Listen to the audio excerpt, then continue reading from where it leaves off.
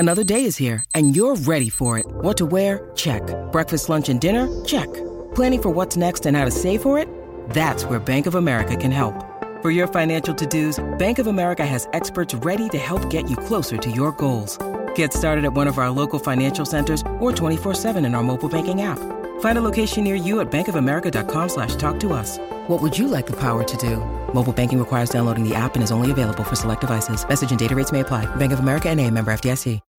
When you need mealtime inspiration, it's worth shopping Kroger, where you'll find over 30,000 mouth-watering choices that excite your inner foodie. And no matter what tasty choice you make, you'll enjoy our everyday low prices, plus extra ways to save, like digital coupons worth over $600 each week. You can also save up to $1 off per gallon at the pump with fuel points. More savings and more inspiring flavors make shopping Kroger worth it every time. Kroger, fresh for everyone. Fuel restrictions apply.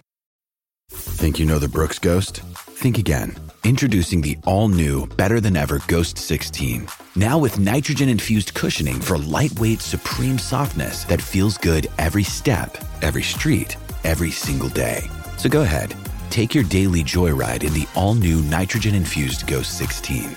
It'll turn your everyday miles into everyday endorphins. Let's run there. Head to brooksrunning.com to learn more.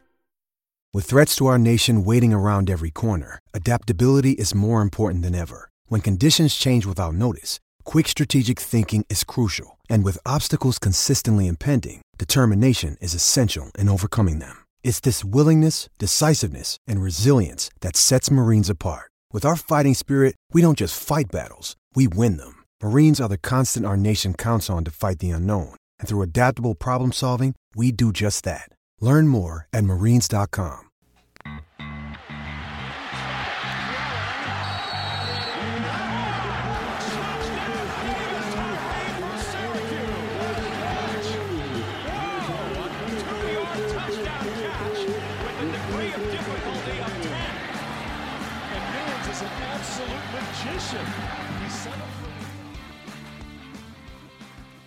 Hello and welcome to yet another week of Troy Nunes is an Absolute Podcast. You may be surprised because we're back with a full contingent this week. With me as always, well, as most of the time, Andy Pregler and Christian Guzman. What's going on, guys? Well, at least in Syracuse's case, their transfers are being allowed by the ACC and not like Barcelona, where their transfers are not being allowed by La Liga. Hey! Yeah. We're there already. We ticked one box. Yep. Mm-hmm. Straight into the soccer pod, because it is opening weekend for, well, most leagues. Yeah, two of us are happy, one of us is sad coming out of this weekend. What would you honestly pay for Harry Maguire right now? Ooh. What could you pay me for Harry Maguire? Or honestly, everything. I mean this very seriously. I think you could get a higher transfer fee for Harry Maguire than Cristiano Ronaldo. Right now, yes. Mm-hmm. Like, yeah. You're gonna have to pay Ronaldo more, like in the actual contract, but Harry Maguire will get Man United more money, which is not a sentence I thought I would say in the year 2022. Man. Here we are. Here we are in 2022. Premier League has started. Syracuse football camp is off and running. And the World Cup has not yet happened. Right. We're in August. And there hasn't been a World Cup, so I mean, we're doing to be fair, when this was announced in 2016, we all knew this was going to happen. Yeah. Oh yeah. But Christian, they said that it wasn't going to happen, and they were going to build air conditioning things. Oh yes, because air conditioning is the savior to all the world's problems. It took us 40 years to get air conditioning in a building named for an air conditioning company. I was going to say, that is the best segue back into Syracuse football. Air conditioning problems! Which also, in Greece, I shit you not, I should have taken a photo of it. I didn't. All of the air conditioning units that were powering all of the suites and villas, Carrier air conditioning. I can't escape it. I literally saw it, I was like, shit, here we go again. Greece's college team? Greece's college team. All right, yep, there we go. Who's our next Marek Dolezaj for the basketball team? He's got to be Greek now. That's just in the contract. Yeah, that sounds about right. Yeah, we're moving. it's literally the original Ottoman Empire is now the Ottoman Empire. It's all the same. It's all the same. Oh my god. Oh, we've done it. We have officially done it. So. That is the nerdiest joke that I have made in this show in a while. Speaking of somehow less nerdy things, Syracuse football spring camp has started. Well, spring camp started a while ago. Spring camp. Yeah, God. Sorry. Did you time travel when you went to Greece? Jeez. Yes, I did. I went back to the year 1950. It was amazing. I just drank mojitos and sat on the beach all day. But no, the fall. I highly recommend Greece to anybody, especially if you are a non-white person who tans. Like, that is the best. This is as tan as I'm gonna get. This is it. This is where I'm at. All right, so you're saying I shouldn't go there? I mean, you should go. You just need to bring a metric F ton of sunscreen. Yeah, I have two shades. I have my Lego table over there, or lobster. There's no in between. Yeah, no, that is. So how was that heat wave in this past week in Syracuse? I have lived in sunscreen. Just wonderful. Any chance SPF 50 is on my skin. Sunscreen as a concept is just absolutely wild to me. It is just like, here's a cream that you can put on your body that will literally block the sun. Just wild. There's also there's a show on Netflix. I forget what it's called. But it is the creator of Blackish and Rashida Jones are the two lead actors of the show, and it's basically about a very, very rich black family living in modern day U.S. pre-pandemic, and they're part of one of their funniest bits that they have is that they go on to an all-inclusive resort in Hawaii. And the main character just goes on a tirade about how it is incredible that white people have taken over the world when they are literally allergic to the one thing that powers the globe. And here I am, living that allergic life. It is. It just, like, he just screams in a high-pitched voice, they're allergic to the sun. And that's whatever I hear whenever somebody buys sunscreen or mentions sunscreen, I just hear allergic to the sun in a high-pitched screaming voice. Anyways, the other joke that I did that my wife still hates me for is that anytime somebody mentions any line that is in Rob Thomas's Smooth, I immediately start singing whatever the next lyrics of the song are after Dino Babers blasted that song on repeat his first ever practice in fall. Absolutely. Yeah, that is a deep cut Syracuse reference for those who are actually still with us. Is it really a Syracuse football practice unless Smooth is the very first thing that is on the speakers when practice starts? If someone says it's a hot one, I am going to scream like 7 inches from the midday sun at you. It's just a guarantee. Absolutely guaranteed. So I think one of the more interesting things too, and Steve, you can kind of talk about this as a former football player. When you have an indoor or an outdoor option, and it is hot AF, as a football player, I'm assuming larger human, wearing lots of pads, put me inside where I don't die. However, old school football coach me goes, put them outside, let them survive. I'm sure there's rules around this now. However, in these fall practices as you're leading up to the games, how terrible is it to practice or do 2-a-days when it's this warm? Should Syracuse just be playing inside exclusively since we play half of our games at a dome? Like, I don't actually understand the sporting equivalence of all this. There are a few things more miserable than 2-a-days in 90-degree heat. And that was always, we're getting it early this year. Fair Week was, usually the second week of 2-a-days for high school. And even in, college was usually the week before, but we didn't have to worry about, crazy insanity heat waves as much for some reason, even though we were playing on a giant carpet with concrete under it. The 2-a-days in high school, go inside if you have the option. I mean, but that also brings up a fair point, because how hot is it really going to be in September in Connecticut? Right. Because after that, then the next outdoor game you have to worry about is late October in South Carolina, which is going to be probably a nice 70 degrees. Oh, Yeah, there's not much get ready for the elements that's needed in this schedule's case. Mm-hmm. it is very weird to think about the dome factor that Syracuse has in general. Like this is something that, as more again, not to bring this back to World Cup conversation, but as we talk about like stadiums across the country and we talk about stadiums that we have in the US versus internationally, one of the big things that comes up with the US stadiums is that they're large, and for the most part, look at the World Cup list, which is usually the premium stadiums in a country. Almost all of them are dome stadiums now, with the exception of MetLife in New Jersey, New York, depending on who wants to claim that. It's New Jersey. I know, Christian. Don't worry.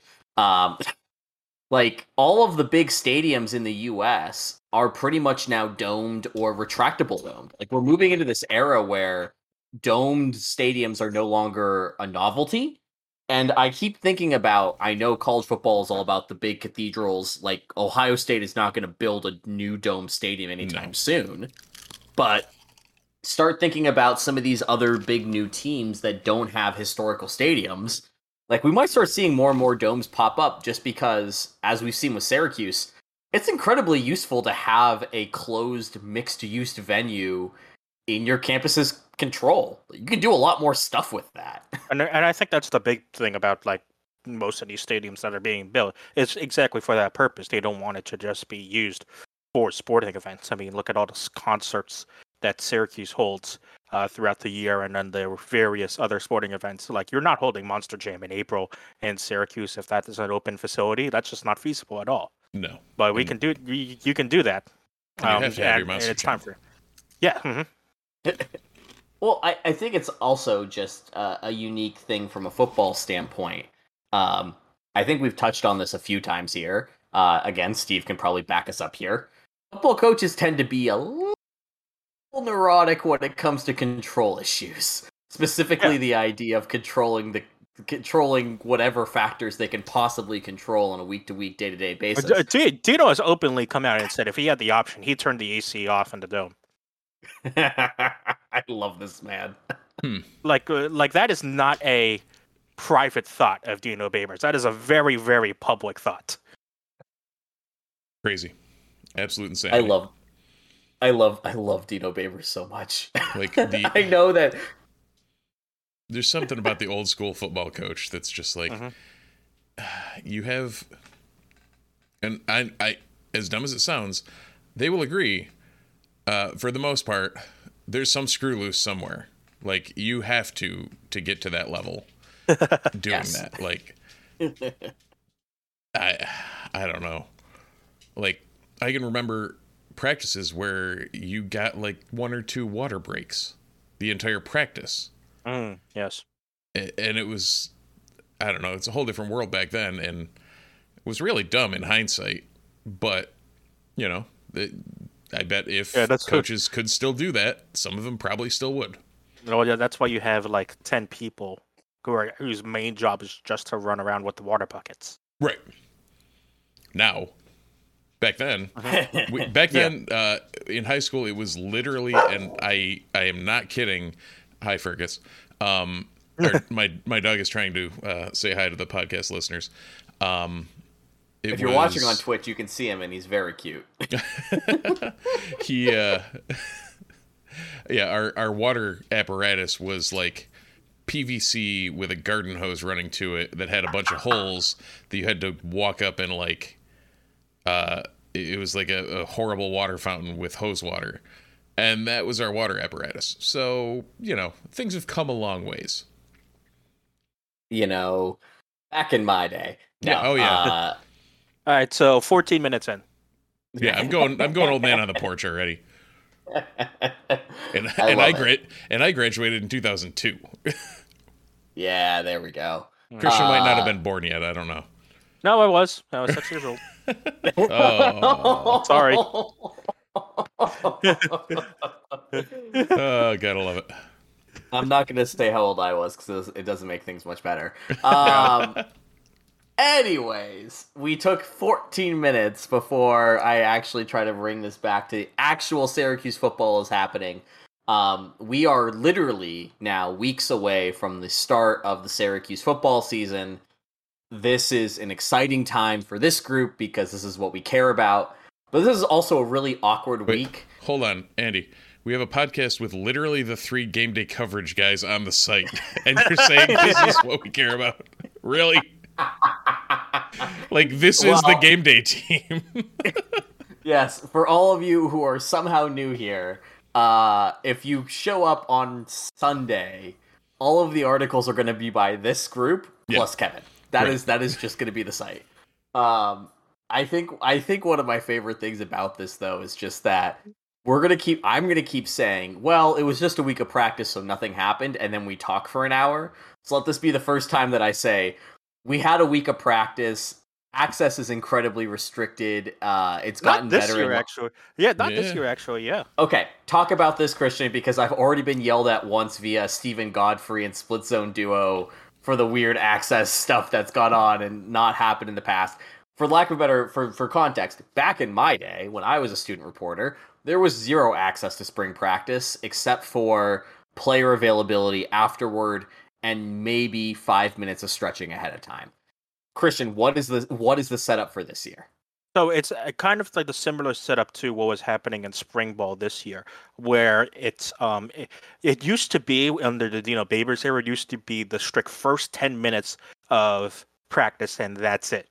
And as Steven knows, the first 10 minutes of practice is usually just guys attempting to stretch, and then you're not getting anything from that. Now it's more you get to see more drills and you get to see more things. It varies from practice to practice. So sometimes you may only get to see sometimes the reporters will only get to see maybe the first 10 or 20 minutes, and sometimes they'll stay for 45 minutes up to an hour.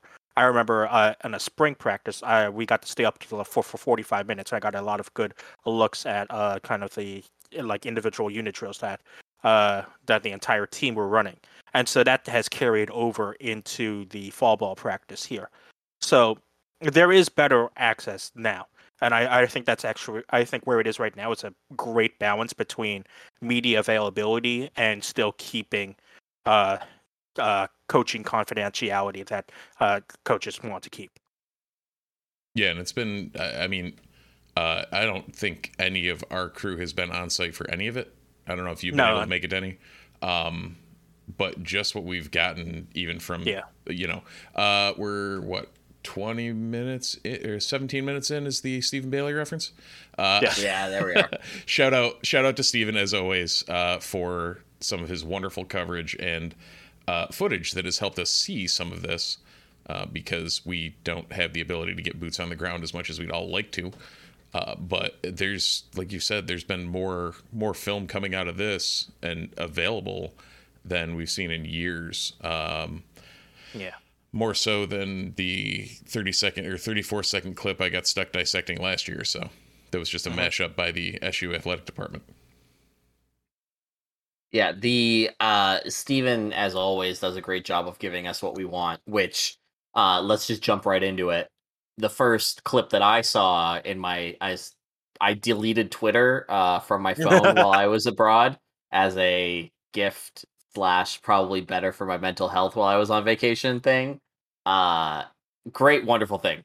Literally, I shit you not. First thing I saw when I logged back onto Twitter was Steve's retweet of the offensive line footage that Stephen Bailey had recorded. Mm-hmm. So, Steve, since I know you've looked at it, let's talk offensive line. What have we seen so far? Matthew Bergeron was rated by Pro Football Focus as one of the top 25 offensive linemen in the ACC. He was given a sleeper nod to potentially be even better than that. We at Syracuse know that Bergeron is one of the better offensive linemen in the country, especially with how he has handled ACC quality opposition for the last couple of years. But what about the rest of the line, and what are we looking at, especially with our boy Bleich, who, for lack of we know nothing about him other than he used to be pretty good for Florida. Yeah, he has hips again apparently, so that's nice. So Chris Bleich, yep, okay, still up there. For anyone who doesn't get it, the pronunciation is still up on my whiteboard. He has returned from a second groin surgery or hip surgery this offseason. So he's back in action, back to, knock on wood, full throttle. He has actually shifted to center. So what we are seeing currently, and what looked like it was the first run of the offensive line, was Bergeron, Kalen Ellis, Bleich at center, and then Dakota Davis and Carlos Vettorello. Now, this accomplishes everything that I wanted it to accomplish in not the way that I expected it to be accomplished, but I really like it. So this is the best way to get our best 5 linemen on the field. And if Bleich is perfectly sound at center, which coming from guard, it's an easier shift. I've always been amazed that Vettorello has swapped inside out. Same thing with Service. Like, inside out is its own animal. I played all 3 in, like, over my course in college. I was always like the utility extra guy.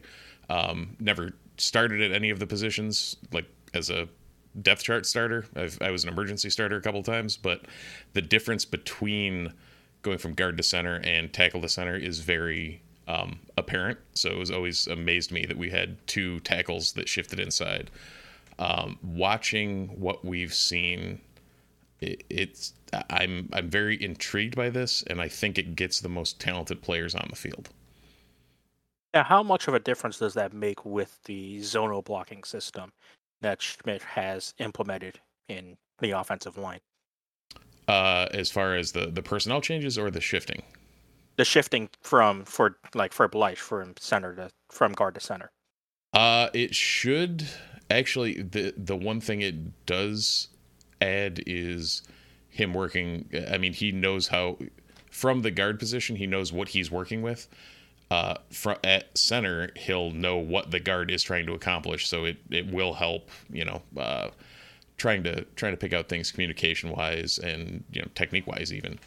So it should bolster that, if nothing else, and that may be why we saw that shift. And also, I'll hang my hat on the fact that Vettorello is a better tackle than a center, and I've been saying that for a long time. So, yeah, I think we're onto something here. It's almost like Mike Schmidt knows what he's doing. Well, luckily Garrett Schrader is 6'4", so hopefully there's not too many over the head snaps. Yeah. I mean this like really seriously. I think Kalen Ellis is somebody that we have seen flashes of, and he's a huge body. Like, let's just no, really. What makes you say? The kid is just a giant, and I have liked what we've seen from him so far, and I think the staff last year kind of hinted at many times that he was somebody that was really impressing in a lot of different ways. So I think it's in the spirit of Matthew Bergeron, getting a young guy that has shown that he's got the size and is putting it together. Getting him on the field earlier rather than later makes a ton of sense. So I get that. I guess my larger concern, though, is that in past years... There's literally no larger concern than Kalen Ellis. But I'm not concerned about him. My larger concern is that we've seen we're going into a new system. So we have to caveat everything with that. New offensive coordinator, new quarterbacks coach. They've said that there's going to be a new system.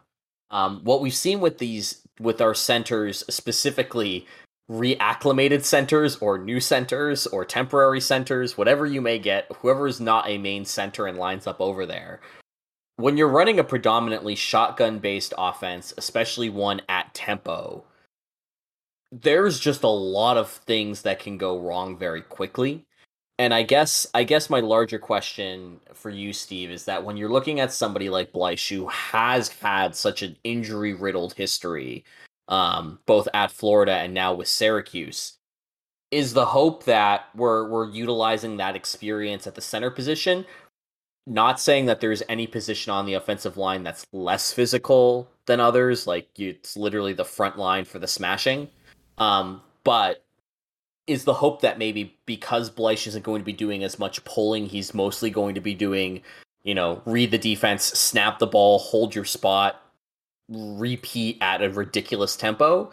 Is the hope that maybe he's finally in a position to play every down if he doesn't have to be, necessarily running as much? Or do you think this is purely we don't really have a true center on the roster, and you are the most experienced and can probably pull this off? Yes. Probably a little both. As always, to quote from Total Soccer Show, things can be two things. He won't be moving as much. With 2 hip surgeries under his belt, it's the lateral mobility, who knows? I mean, heck, this may actually have helped it. But it's better to, especially in a position where you have a dearth at present, and I'm not discounting Josh Aloa, but he's still very young. He was, he made some emergency starts last year. He got knocked around a little. There were some things I saw that I liked, but he's still young. I mean, he's still a true sophomore. And I don't even know, I don't even remember if he's a COVID sophomore or a true sophomore. Which one? Okay. Josh Aloa is a COVID sophomore. COVID sophomore, yeah. But still, compared to someone who's got 4 or 5 years under his belt, it's a different ball game. So I don't even know where my original point was. Oh, the shift down to the injury prone and differences. It couldn't hurt to have him there, and his experience there is definitely going to help the line, especially when you have an ample substitute in either Kalen Ellis or Dakota Davis. Yeah, I look at the defense. I look at the offensive line. Sorry, and there's like you said, there's clearly 5 guys that we want on the field, and then there's a 6th that we'd like to see, but is clearly not quite there yet. So again, key is going to be health. We'll see how this camp goes. Week 1 is not usually when the bad things happen. It's always in week 2. So fingers crossed that we can get to this show next week and nobody's walking around in a boot, because that's usually the beginning of the first time that we see somebody in a boot. That's when you know things are going downhill. Well, you already missed. We had the first injury of camp, right? Oh, I didn't see this either. I believe it was Isaiah Jones went down, the wideout. Oh. So yes. I don't know how long he's down for. I don't think I saw anything come out, but I know he got injured day 1. So great start to the year. There's always one. There's always one. Speaking of line play, let's talk defense. Let's talk one more thing I do want to note on that. Okay. We did see that the 2, or I guess 1B tackle right now on the right side was Enrique Cruz.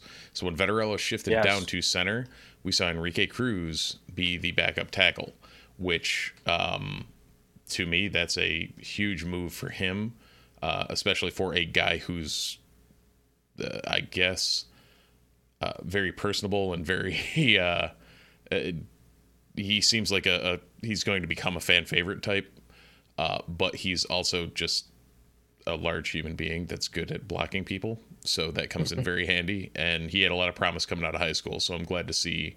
I think he was one of our only 4-star recruits we've had in the last couple of years. Yeah. And the important rise is also, so I don't think he was even on the 2 deep last year. No. So to see him make that rise in a quick manner of time is very impressive. Absolutely. He was a member of the honor roll and did get a red shirt for last year. So yeah, this is I think that's what you want out of a 4-star recruit. Yeah. Red shirt and then be in the mix your red shirt freshman year. That's the dream for Syracuse. Uh-huh. So it's also weird that there's 2 Cruzes on the offensive line now. Now that Joe showed up. Yeah. Yep. Just wanted to throw that out there. You could I think say the that other we're cruising towards the season. Shit. Well, there it is. That was a great show, everybody. Thanks everyone for tuning in. Shut it down. That's it. Shut it down, Rob Murphy. We're Oh, going, wow. No. We are all over the place today. I actually at one point had that as a drop that I was like, no, I won't. You want to hear something really sad that I've never actually told anybody, but I'm now going to admit to the people who listen to this show. I was going to say No. 5 people, but I know there's more than 5 people. When I got into Syracuse, I immediately started doing the thing of looking up all Syracuse things to like figure out about what the school that I had just decided to go to. Yep. And I searched iTunes, and 2 things came up. 1, How to Grow an Orange by Sean Keeley. Oh, wonderful. And 2, Shut It Down by Rob Murphy. And I bought both of those things for my iPad, iPod, and I do own an old iTunes account that is I don't have the password to anymore. And the Rob Murphy Shut It Down. So Nice. just yeah. Very nice. But what is the more valuable of the two? Let's be honest. Well, I am still here, like doing this in the Nudes Magician world, so I think the book, but you know. Little did you know when you bought that book. No idea what was gonna come from that. That is still one of the weirder things that I think about every so often. If you want to think about, I can't figure out a good segue there. Home Field Apparel, thanks for sponsoring our show, Home Field. We're at the halfway point, so as always, halftime means it's home field time. We are proud, as always, to be sponsored by the purveyors and makers of fine vintage collegiate clothing. T-shirts, hoodies, sweatshirts, joggers, stickers, newsletters. They have a text message bot that you can subscribe to now. Like, Home Field is no longer this nitty-gritty little startup hanging out making t-shirts out of their garage. They are now the big dog on campus, making t-shirts with lots of dogs on them from many campuses across the world. If you are interested in Home Field Apparel, check them out on their website. They have so many schools. Right now, they just launched Oklahoma State. They are launching Penn State this week, so if you are in the Northeast and you have a family member who has chosen the wrong school and is not rooting for Syracuse but is rooting for Penn State instead, Then pay I'm attention sorry. there. You might be able Oh, wait. you might be able to get some gifts out of the way. Use promo code NUNES, NUNES, off your first order of Home Field Apparel for 10% off your first order, NUNES. Again, their t-shirts are really great. Their hoodies are really great. Like, everything they make is just really comfy and really quality. We are moving towards the season where I exclusively wear Home Field Apparel shirts every day. Slippery Rock, the Rock in a fur coat shirt will make an appearance. Tulane Angry Wave is going to make an appearance. Always a classic. Steve, I know you've got some anteater action over there. Oh yeah, yep. The Zot baseball shirt. That's one of my crown jewels. Yeah, so we're about to get. I gotta email them, but I think we're about to get the home field check. So letting y'all know that get those shirt orders in just in time. We'll have some new home field apparel. Well, what we items. need to do is we need to talk to Connor, because I pulled up the site and the first thing on the homepage for Oregon State says Orange Express with their beaver. And if we can find a way to get that rectified and have the auto instead of the beaver, that would be wonderful. We are the Orange. They should really, honestly, at this point too, Sean Tucker, I will introduce you to Connor, because I would wear the hell out of a Sean Tucker home field apparel shirt. Oh, absolutely. Just saying. Yeah. So, speaking of Mr. Tucker and being pleased of his performance, the preseason accolades are rolling in.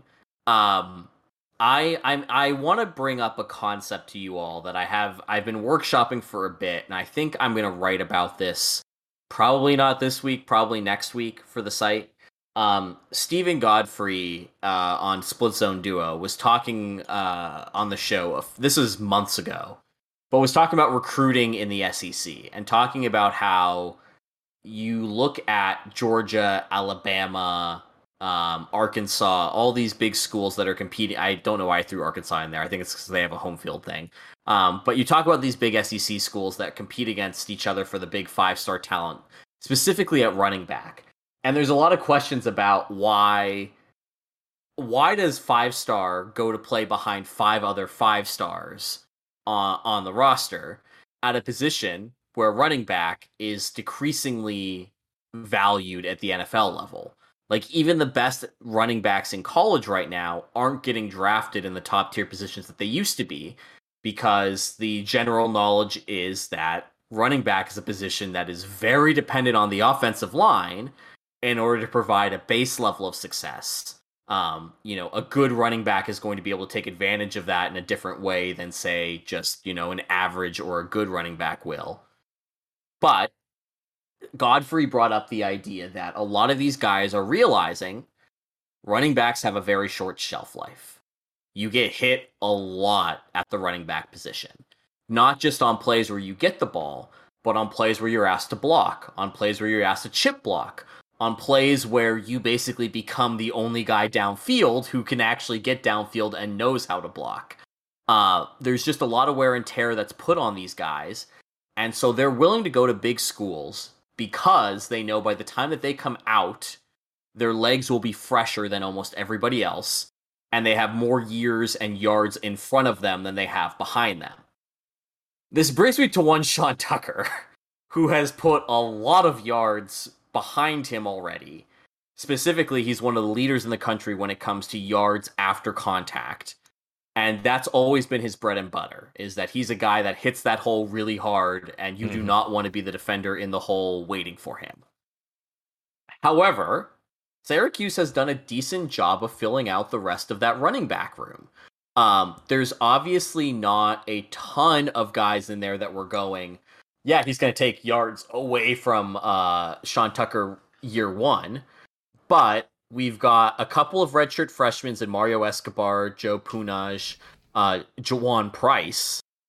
David Obeng Apongyong is also in the room as a redshirt freshman. But the room is really, really young. And it's definitely set up for a situation of Tucker is going to be 1A and 1B, probably 1C. But there's going to be a lot of guys that are looking for that spot to spell him after the transfers have left. And Steve, or actually, we'll start with Christian on this one. Sean Tucker, the blocker on third downs, left a lot to be desired. I hope he just hung out with Mike Schmidt all off season. Anytime he wasn't running track, just hang out with the offensive line coach. We don't have a third down running back on the roster right now. They all transferred. Like, there were a lot of third down running backs on the roster who were really good in space. We do have a third down running back on the roster. He's just actually a fullback, but that's besides the point. This is kind of getting it. Christian, this is why you're great. My real thought here is it always goes back to Rhino. Are we going to see a lot of Rhino, like a fullback tight end flex position, in what essentially is the third down running back? Because there's nobody else on the roster right now who looks like they're going to get those carries, and I cannot imagine the coaching staff and Sean Tucker are going to go to each other and go, you are playing every down on offense, every single play, we need you to be 100% engaged. Like, that just seems like not where the trend of college football is going. And Syracuse happens to have a Swiss Army knife who weighs 285 pounds available. Why don't you use it in the role that we have been arguing for the last, 3-4 years at this point? The day that Rhino sheds a blocker and goes out into the flat to catch a pass is the day that Syracuse Twitter explodes.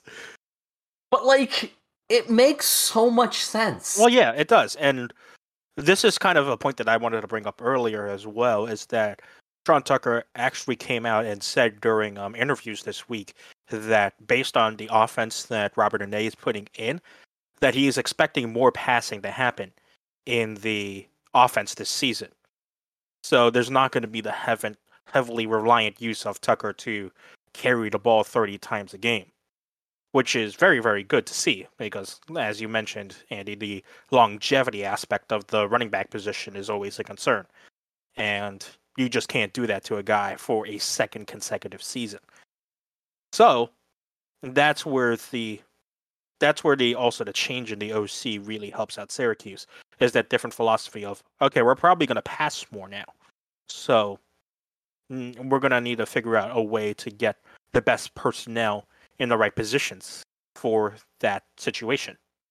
And so the idea you would like to see is more Rhino, because he is clearly he basically acts as the sixth offensive lineman. And the unfortunate thing right now is that the tight ends are still raw on it. The jury's still out if Max Main has made a significant jump in terms of that. But this is also the dilemma of Syracuse with tight ends, which, as longtime viewers of the site will know, I have a very checkered history with. It's so tough because you need the tight ends in both areas of the passing game, and it's hard to prioritize which one. And to bring it all the way back to Tucker, if this is going to be a more passing centralized offense, if he hasn't spent the offseason with Mike Schmidt to learn at least basic blocking techniques, then you got to get him off the field somehow in order to activate the offense. Well, and that, I mean, we haven't seen what right now. Probably the 2A and 2B are LaQuinn Allen and Juwan Price, the New Mexico State transfer. Allen is a true freshman that enrolled in January, and then Price is the New Mexico State transfer. And we've seen both of them get reps this fall so far. So I would assume those are our other options. If they are remotely cognizant in a blocking situation, that's probably their best path to field time. Because Steve, I want you to guess how many tight ends are currently on the Syracuse roster. I can cheat because I already know. 4. Yeah, two of which are walk-ons. Yes. So 2 walk-ons, Max Mang and Stephen Mahart Jr. Yes. If we go against all conventional Syracuse wisdom and actually pass to a tight end, we may be, for one, wishing that Luke Benson was still here, or for 2, what a concept! Yeah, Stephen Mahart Jr. may have his, glorious time in the sun in the Syracuse offense if we can actually throw to a tight end, or we line up Rhino there and pass to him, which would be just great. If I find the motivation to not off myself, I might actually do a what if on Luke Benson, because that's a big what if. Because that all happened before the OC change. Yep. And I'm sitting here going, like, Benson is. There's, again, this might be like too pie in the sky. This might not be where we're going. But, like, the concept of having a 2 tight end formation with Benson and Rhino and Tucker all, like, moving interchangeably in the backfield with Garrett Schrader, who is the biggest wild card as a defense. You have no idea what he could do because he prefers to run it, but you've got Benson and you've got Tucker there. Like, there's just, as an offense that's running at tempo, you need the defense to commit to basic things and then take advantage of that defensive commitment. It's just we don't have that option right now. And the problem with a lot of what last year was a lot as well. That sentence didn't make sense. The problem with a lot of the offense last year was that they ran a lot of 10 personnel. And it was a lot 4 wide, and then when Tucker went out 5 wide in empty backfield sets with no tight ends at all. And so you lost that kind of versatility that you had with the tight ends and with Rhino and that Swiss Army knife that you had. That also might have just been a product of, hey, Syracuse, we're looking for a guy to actually step up and make a play in the receiving game just to help out. And there was a myriad of factors why that just wasn't going to be the case. And you would like to see more 11 personnel with Rhino. I think for Syracuse fans, at least Syracuse fans know that Rhino is one of the most versatile players and one of the most effective players on the field when he's on the field. It's just that based on how the offense was run last year with the heavy reliance on 4 wide 10 personnel, it just wasn't shown often. I was actually utterly amazed and responded so on Twitter when Phil Steele dropped a list of the top 15 fullbacks in college, and there was not one Chris Rhino Elmore anywhere near it. And it's to be fair, he probably thought he was an offensive lineman. Or a defensive lineman.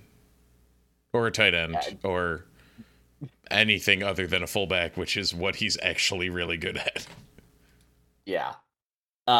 Steve, I think one of the things that Christian hit on that I think is really interesting, the offensive personnel last year was incredibly basic. There was not a lot of rotation. There was not a lot of schematic changes to make that personnel look different. I mean, I still will think about the CFL type play that we ran against North Carolina. Oh my God, I forgot about that. And then just never revisited that formation or that personnel ever again. We ran it literally. Forgot about that. Like, I understand the idea that we're not necessarily going to run a CFL offense all the time, but you run a play like that to have it on film so that way you can run that formation a few more times and confuse a defense, and we just never did again.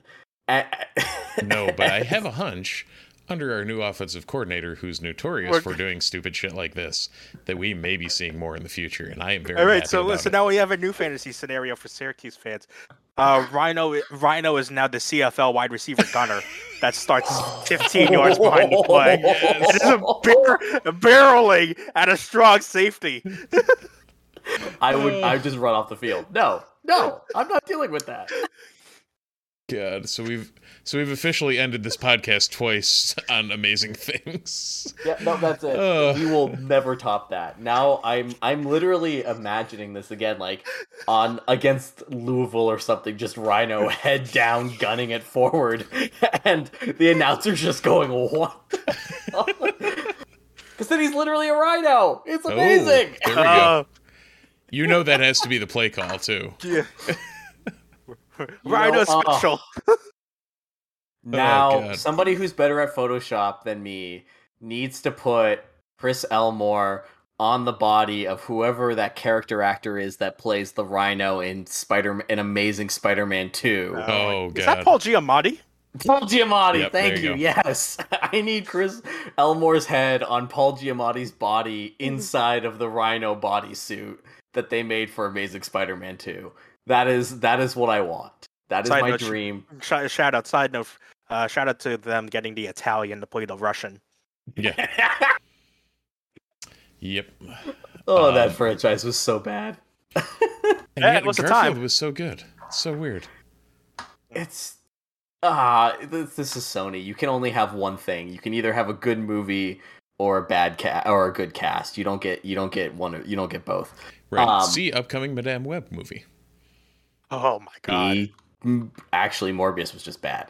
Right. That's. I mean, apparently Matt Smith was amazing in it, but I digress. Because it's Matt Smith. Fair. Actually, yes, this is the Sony rule. You get one. You get one actor killing it. Everything else. One thing we need to do for all of our athletes, get their whatever deals their NIL stuff is with, get them to work on search engine optimization, because I'm trying to find Rhino's NIL stuff, which the logo is amazing. It's orange and blue, and it's got like a swooping rhino on it. And one thing that I like that Syracuse did that has brought them more into the 21st century is now on their roster pages, they've now included the social media links of each player on the Qs.com rosters, which is very, very nice. So that is a great way to connect with players. If a person's looking to go to the Qs.com roster, you can now click on an Instagram, TikTok, or Twitter account of your favorite player and follow them on the social media account of your choosing. Also, public safety announcement here. Don't be that guy. Never be that guy on social media with any of the athletes. Just don't. You know who that guy is. Don't be that guy. Yeah. Just don't. I also do love the idea of like somebody in North Syracuse going to the Syracuse roster page on their like oversized tablet and trying to click on the name like Chris Elmore, but accidentally clicking on the TikTok and then being sent into a TikTok wormhole, not fully understanding what it is, and just watching these Chris Elmore videos, like enjoying every minute of it, being like, what the hell is this? Why am I here? What am I doing? Where am I? Exactly. So we, in the last 10 minutes of this, somehow we have had a Syracuse football conversation that did not mention the quarterbacks. I am not going to mention the quarterbacks this show. You have to come back next week for that, because the quarterbacks are the quarterbacks. I want to talk defensive line. This is the weakest position on the roster by, I think, a pretty considerable margin. This is also a position where if you look at who's playing defensive line, there's a lot of names there of guys who didn't start out as defensive linemen. And we've talked about it a lot in the 3-3-5. The defensive line is going to be a thankless position because of the way that the scheme works. However, you need to have one dude in the middle of that line just kind of taking up a lot of space and doing some work. Steve Linton is really talented, but he doesn't seem like he has the size. He seems like a prototypical edge rusher. When we talk about some of the other defensive linemen with experience on here, we're looking at Caleb Achukwu, who's probably your best bet at that role, but is some really inconsistent performances. And then you've got a lot of freshmen that are really interesting. I'm specifically looking at Belzer Bassett, who's listed at 6 foot 260. That's like not quite nose tackle status, but it seems like a baby nose tackle, like the pre-evolution form of nose tackle. Like get him. Are we Pokemoning or? Yeah, we're okay. Pokemoning here. But like we talked about Chris Elmore and his versatility. But the reason when he played defensive line was because Syracuse ran out of defensive tackles, and Elmore was the only body on the roster that could do it. And so when you all look at this offensive line, aside from the lack of true defensive tackle here, what are you expecting out of this unit? / are you expecting anything out of this unit? Or is this just going to be, we're going to have some guys that play 60% of the snaps, some guys that play 40% of the snaps? Like, this is going to be a bit of a mash unit without the injuries. I think this is going to be a true 3-3-5 unit of where you really don't notice a defensive line. Yeah. And that could be taken in both ways, good and bad, where everyone knows about the linebackers for Syracuse. Like, that's not a secret anymore. Marlowe Wax, Mikael Jones, and Stephon Thompson are absolute monsters. And those are the guys that are going to have to do the damage in the pass rushing game. And with that being said, like as Andy alluded to, the primary focus of the defensive line is going to be to swallow up bodies. And that just means that they're not going to get to the quarterback, which in the 3-3-5 is fine. It's just that you won't hear from the defensive line, right. Which, again, in just this system, is kind of what fans, especially after the kind of the shock of going from the incredible 2018 Alton Robinson, Kendall Coleman years to this, is for probably a lot of casual Syracuse fans, is probably a lot of a culture shock and probably not what they expect from the defensive line. But for casual Syracuse fans, it's eventually going to have to be what they expect. There's not a lot of noise on this defensive line, unless someone can make a breakout like Robinson and Coleman did in 2018. Yeah. Now, I disagree on one thing, Andy. You said there were no definitive nose tackles on the roster. Yep. Have you seen what your Erie boy has gotten up to lately? Oh my God, yeah. Because God. Josh Huff is listed at 6'3", 315. And if that doesn't say nose tackle, I don't know what does. Okay, to be fair, did not know that. 2, in my brain, he's still a running back. We wanted him to be Rhino 2.0. He's literally...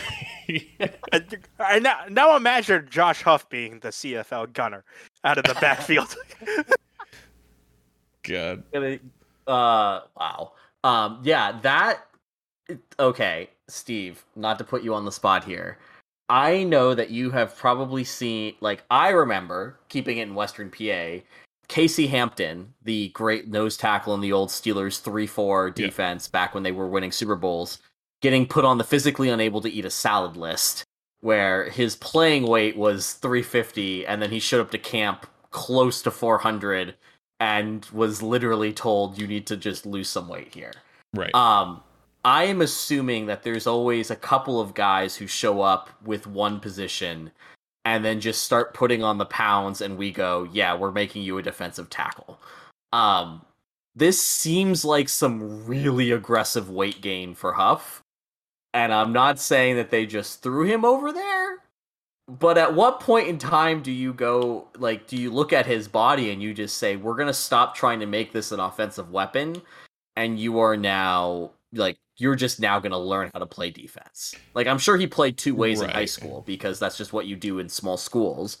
However, this seems rather aggressive. Well, and especially when you have an athlete like a running back that, I mean, again, and I digress. Last year, Josh Huff was listed at 255. There is a snowball's chance in hell that he was 255. So when you see that number shift, yes, that's a big number. Like, it's what, 60 plus pounds, 60-ish pounds? I think it's 60 exactly. Yeah. Math is hard. Especially trying to teach it to a 5-year-old, which I'm finding out. But the 60-pound weight gain is probably closer to 40. Like, there's no way, even if he came into camp or like enrolled at the beginning of summer at 255, there's no way by the end of the season he was that, especially post-injury. So like he didn't get lighter after the injury, I'd assume. So it's not as bad as it seems.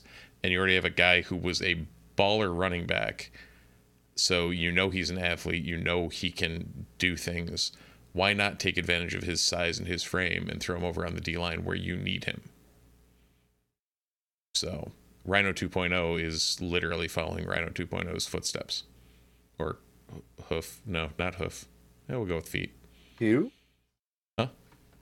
Hugh? I was saying hoof steps instead, but rhinos don't have hoofs. Yeah, I like that. No, I'm curious to see how this whole thing goes. It seems really interesting. I like that size. That's nose tackle, and that's what they need on this line. So it could be interesting to see. I think Ochukwu is definitively the guy that's first on the depth chart, but I, again, don't necessarily think of him in that true defensive tackle role. But Ochukwu isn't going to play nose. No, right. Ochukwu is He'll be true edge rusher. Yeah, it'll be him and Linton on the edges with probably Terry Lockett. Yeah. It'll be Terry Lockett as the nose. Yeah. And like I don't think that's a bad line per se. It's just a little bit small, and we're already running with a linebacking group that's a little bit small. And... Well, the linebacking group used to be a little bit small. Yeah. So for anyone who's very confused right now, Andy not just wasn't on the podcast the last 2 weeks, but was completely disconnected. So he missed all of this fun time of us discovering all this. So you're watching him in real time discover what happened. So if the linebackers, so who got big on the linebackers then? Because Stephon Thompson's 250 now. Wait, what? So there's that. Like fat 250, or did he become Killmonger 2.0? Yeah, I would assume Killmonger, because he went from 235 to 250. So okay. I know Mikel is like always going to be small, but like that doesn't really matter with Mikel. Like he's just going to move at the speed of a cannonball, so I don't really worry about his size. But yeah, okay, wow. Oh yeah, Mikel actually lost 4 pounds. Wax is up to Yeah. 235. Yeah. No, Wax is 239. Oh no, Wax He's is close to down. 240. Or yeah, he's up to. Oh no, He's at Jones gained 4 pounds. I had my tabs switched up, going between the Ah. 21 and 22. Yeah. There we Again, go. math is hard. Yeah, so if Wax has put on some size and Thompson's Jesus Christ, that's such a huge dude. Yeah, okay, so linebackers aren't that small anymore. Okay, I'm less concerned now. I'm significantly less concerned. And remember, Thompson's your Sam. Yeah. Yeah. So he's got like he can, that size is helpful to take out some of the tight ends. Yeah. Yeah, I like the linebacking group is really good. The size was just the biggest concern. So if the size is there now, Thompson versus Notre Dame's tight end is going to be something. I like this, but that's the thing is like with Syracuse, like I'm not concerned about the size matchups versus Clemson and Notre Dame. We're gonna get beat in those games no matter what. I worry about like the Louisvilles, the Virginias, and these toss-up games where like they are also dealing with like size inconsistencies because they recruit in a similar way that we do. They just recruit better players overall. So it's just a matter of like where are our weaknesses really exploited by their strengths? And if the answer to a lot of those questions is no, you've got the makings of something interesting happening for the Orange. So this seems good. Wow. Okay. I think that's... other things moving farther back on the field. Yeah. Other things you did not expect to hear because I know you haven't heard it yet. Right now in camp, and again, this is just goal lines we've seen. This is just limited DB info that we've gotten. But if you had to tell me, Yes, who our starting safeties were at present, I'm not even going to bother because there's no chance in hell. But I take a guess. Take a guess. Yeah, take a wild stab. Did they move Deuce Chestnut to safety or something? No. Deuce and Garrett are still locked on the outside. Okay. Because I was gonna say if you start messing with this, I'm gonna get very weird. Okay. So I'm gonna like the weirdest thing that would happen is that if we're gonna go by like positional changes, Neil Nunn and Rob Hanna feel like just like safety guys that you'd be messing with, but we have Eric Coley. So yeah, it's gonna be Coley and it's gonna be Coley not Nunn. Nunn was a defensive back. It's gonna be Hanna and Coley, right? Well, one That's would correct. think it would be Coley, Hanna, and Jason Simmons like it was last year. Alas, Okay.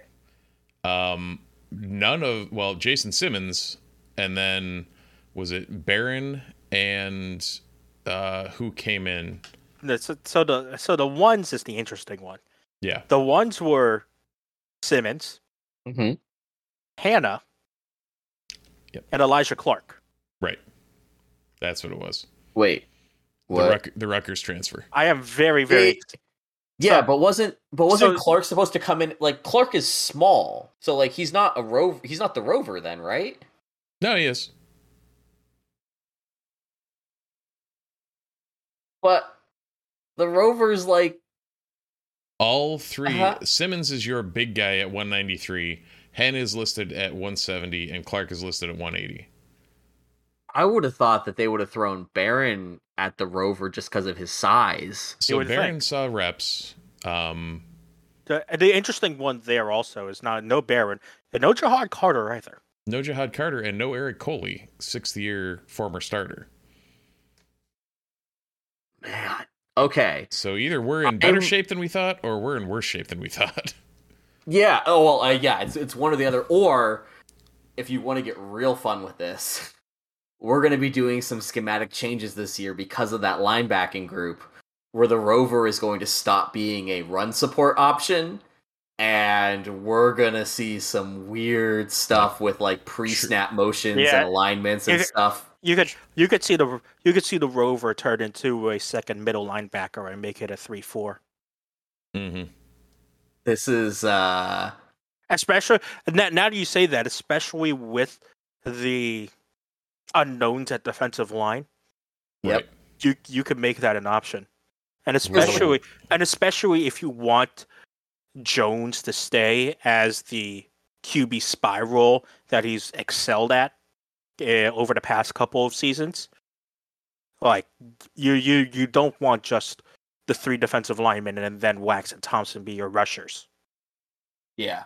Well, because you're getting into a situation where, like, you can obviously, we've seen that this defense is very adaptable based off of the opposition that Syracuse is facing. This is not a Jurgen, this is like Jurgen Klinsmann level of tweaking, except instead of it being pre-tweaking, it's like actual in-game tweaking. And I'm cautiously, I will trust Tony White to the ends of the earth. That being said, this is real weird and cool. Yeah, thanks for messing with my brain. I'm not going to be able to sleep now thinking about weird 3-3-5 permutations that exist. You just got 2 weeks catching up to do. It's fine. We've been thinking of that stupid thing for a long time now. I love it. Absolutely love it. Yeah. First football show of the year. First time going over in a while. Absolutely love it. Yep. And we legitimately did not talk about quarterbacks. We didn't talk about wide receivers. We barely talked about defensive backs until my brain melted off. So if you are wondering what the heck we're going to talk about next week, we're going to talk about all those things. And I am sure that something absolutely nuts will happen in Syracuse sports before then. But until then, for all of the News Magician team. Hold on. We do have to shout out Mike because he did pop into the chat. So Held is here and present. And Hi, also cannot apparently find NAL anything. Said that he tried to go through the clearinghouse to literally get some walk-on to sponsor his trivia night. It's been 3 weeks and he hasn't heard from any of them. That sounds about right. Yep. Man, Rhino would be a great trivia host. All right, Mike, that's your new guest host. You and Rhino doing it up. Just want to call that out there. Think you'd be great at this. Man, I love Rhino. That is it for the News Magician podcast, aka the Chris Elmore Appreciation Show. We really do appreciate all of you who are listening into this live, those who are listening into this recorded on your podcast player of choice. Thank you again to our sponsor, Home Field Apparel. Use promo code NUNES, NUNES, for 10% off your first order of Home Field Apparel gear. Gentlemen, it's been a minute since I did this, but I'm sure the football season is coming up. We're going to be doing this a lot more. We're going to have a lot of things coming down the pipeline. Did I miss anything? Are we good? Go Orange. Sun silence means we're good. I think we're good. Sweet. In that case, go Orange and welcome back football. Go Orange. Orange.